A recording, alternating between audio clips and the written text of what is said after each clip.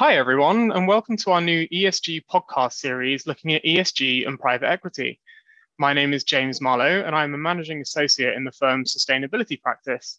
And alongside me is Sophia Bumajin, who is a managing associate in our private equity team. And we are both delighted to be joined today by Montagu, who will be delving into this topic with us for 3 short podcasts.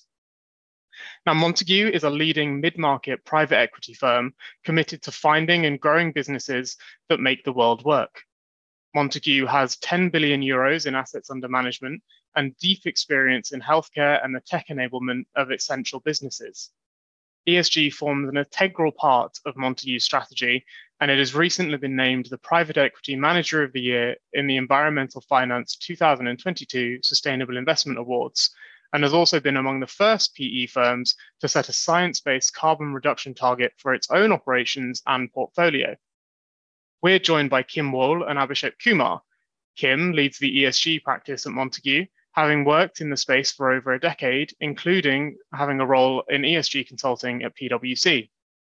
And Abhishek is an investment manager in the UK investment team and has been with Montagu for 4 years. Very nice to be here. Hello.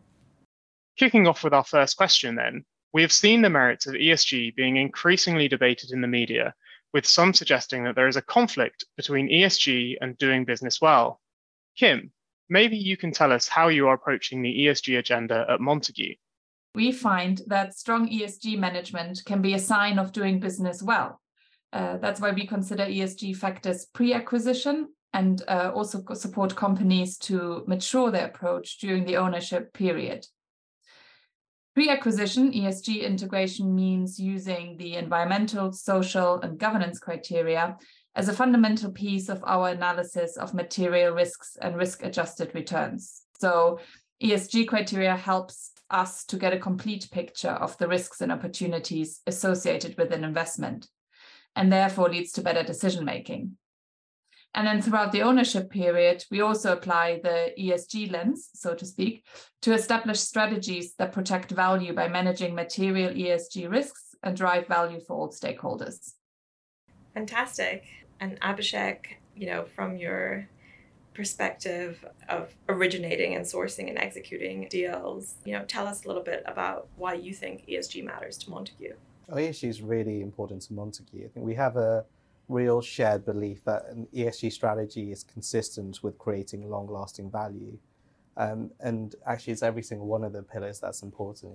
Referring to the Economist article, it's not just about environment, it's the social governance and all 3 together that really helps deliver that. And actually, one of the CEOs of our portfolio companies, I think, put it best, where if you really think about what ESG is, it's about running a business properly. It's not just a side project.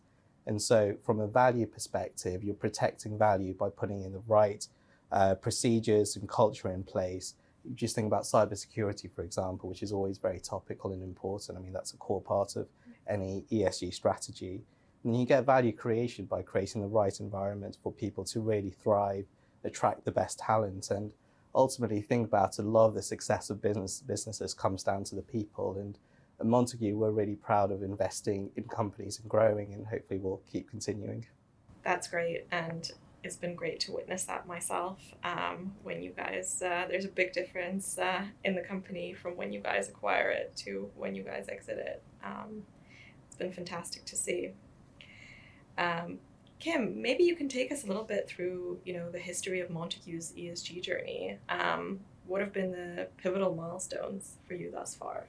Yes, absolutely. There are 3 milestones along Montagu's journey that come to mind if I look back. Firstly, the formalization of the approach. Montagu's focus is on what we call businesses that make the world work. So we like to invest in businesses that are loved and relied on by their customers and that are resilient through economic cycles. So these can be businesses such as manufacturers of medical devices, where customers depend on a high quality product, or in highly regulated industries. So that has always meant an element of responsibility is critical to our investments. But the first time we sat down and actually called our approach ESG was in 2015, when Montagu joined the UN PRI and launched its sustainable investing policy. Formalizing the approach into an ESG framework and strategy allowed us to apply a consistent approach that we can both evaluate, but also communicate with our stakeholders, including our investors. And then the second milestone was establishing and growing a dedicated ESG team. The ultimate responsibility for ESG back then and also today is with the investment team to ensure that ESG issues are properly considered in our investments decisions and that they are managed by the businesses that we invest in, which is really important. But given the complexity and the interconnectivity of individual ESG topics, as well as the increasing expectation and needs of our stakeholders and the stakeholders of the businesses, the deal teams increasingly needed someone to talk to for specialist advice on exactly how to go about doing things right. And so these are really setting out the building blocks for our ESG approach. But then thirdly, as we were evolving our approach, it was also about making bold commitments to drive improvements and progress across the portfolio.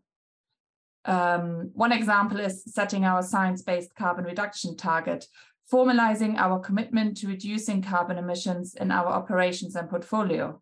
I think that's something that's really excited people across the business, being on the front lines in the space and bringing new ideas to us as well. But if I take maybe a broader step back and think about the approach, I believe the big change over the years has certainly been moving from a risk focus to identifying opportunities, and that is both pre and post acquisition. One really recent example is one of our portfolio companies that helps businesses monitor their IT estates to boost performance, but also optimize costs. They identified that there's an appetite by its customers to understand the energy consumption and carbon emissions from their IT estates to meet their own stakeholder expectations. And the company is currently looking into whether it is possible to use its existing capabilities to create a new offering to provide this information, so the carbon emissions data, to their clients, which could become a real value-add product. That's a great example. And can you tell us maybe a little bit about just your own operations? You guys have rightly focused on,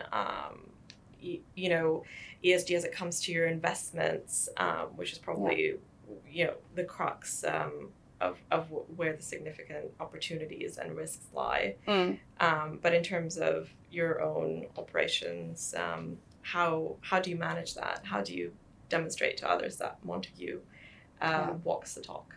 I think that is really important because ESG or sustainability is also important to our own stakeholders, our own employees and communities that we operate in.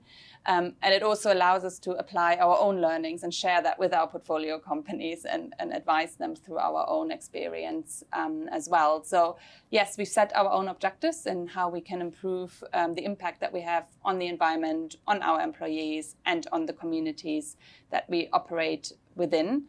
And we also track progress year on year. We have established working groups that also focus on making sure that we're progressing against our objectives as well. Real highlights from 2021 have been that 78% of our manager promotions have been female, and that was up by 48% from the previous year, which I think is really great from a diversity perspective as well.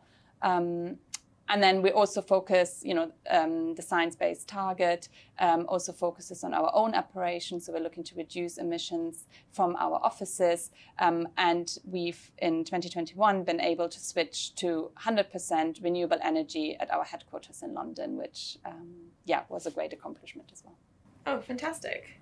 I saw that you guys moved to some really great new offices, is that right? Or you've we've moved all the way from the 3rd floor to the 5th and 6th floor, so really big move. But it's been nice to renovate the whole thing and kind of really think about how to build a sustainable footprint. And so we actually have a moss wall kind of against the side and kind of various green spaces, but also just thinking about the social pillar in ESG and breakout rooms and just creating, how do you create an even nicer environment for people to thrive? And kind of it's been great to see all of that be used kind of very regularly and kind of more interaction between all the different teams. And now kind of the larger footprint has given the opportunity for everyone to be under the same roof and kind of getting all the benefits of that. So yeah, it's been really great. Yes, and our operations team who was working with the contractors on the design, they also really thought about how can we reuse IT equipment, furnitures within the new design as well.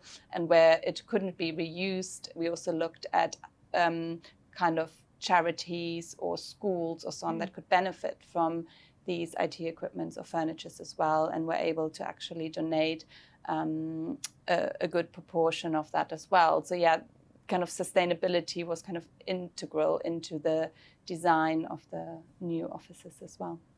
Well, that's really good to hear, including around the moss wall, Abhishek. Very, very exciting on the design front there. But I mean, just to wrap up, I think this podcast, we've talked a lot about what you're doing and have done in the past. It would be great to get both of your thoughts on how you see ESG developing over the next few years, both at Montagu and in the private equity world more broadly. I'd say the momentum now is just moving in one direction. I think if you look across the investor universe, the focus on ESG is just increasing and increasing. And I think everyone recognizes the importance of it. The challenge is, what's the right way to think about it, measure it, what actions do you take? And that's where I think we see a lot of the activity going on and hopefully investment. And I guess kind of if you stretch that out and think about, okay, so what is the real end goal here? I think it's hopefully going to be a case that best practice and maybe common framework emerges for ESG. And so what's conceivable is in the same way that you see a P&L and every business looks to that in order to assess their financial health, could you end up with a similar set of standardized metrics for ESG, and everyone just looks at that in a normal manner for their ESG health, and that'll be a great place to end at. Yeah, I would also say at Montagu, we're really continuously looking at how we can evolve our areas of specialism and our own capabilities. I think where we probably will increasingly spend more time is with portfolio companies. They're, seeing the demand from their own stakeholders on asking for more information on how are you, what's your part in driving the sustainability agenda? Can you share more information? And so we, as well as a network of consultants, can, support those companies in that journey. And I think we'll spend more time with them on exactly that. For the industry, I think I would just reiterate what you just said, Abhishek, on I expect that the data quality and the reporting and the standardization around data and reporting will just increase over time and quite rapidly probably as well. And I think that's really driven by three things, one being regulations. So we have the SFDR in the EU placing more reporting requirements on investors, and the UK is currently looking at its own version, and the details are yet to be seen. But I think there's a clear regulatory drive for better quality and more reporting as well. I think secondly, we see that in the corporate environment, there are lots of efforts to standardize reporting and the data as well. The kind of newly created Sustainable Standard Boards has just published a draft of recommended KPIs, and I think the expectation is that those will be adopted across markets more widely as well. And that means more information will be available to investors to conduct analysis and benchmarking as well. And we also see investors coming together, for example, through the ESG Data Convergence Initiative, to standardize a bit more the information that they're asking of their portfolio companies, that GPs in particular are asking of their portfolio companies, and that they're reporting to their clients, to the LPs as well. And then finally, I think client demands. I think we see it from our LPs, from our investors. They're evolving their understanding on ESG topics. They're pushing us harder on sharing more information, more data, more evidence on kind of ESG performance. And so I think these three drivers really will lead to more and better information being available. That means we can do better analysis, and essentially that will give us the tools for better decision making, but also to really drive action more rapidly as well.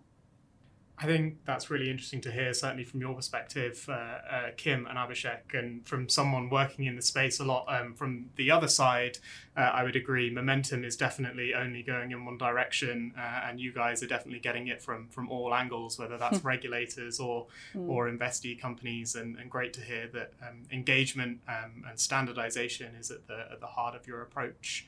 I think that's everything for this podcast on kind of Montagu and ESG generally.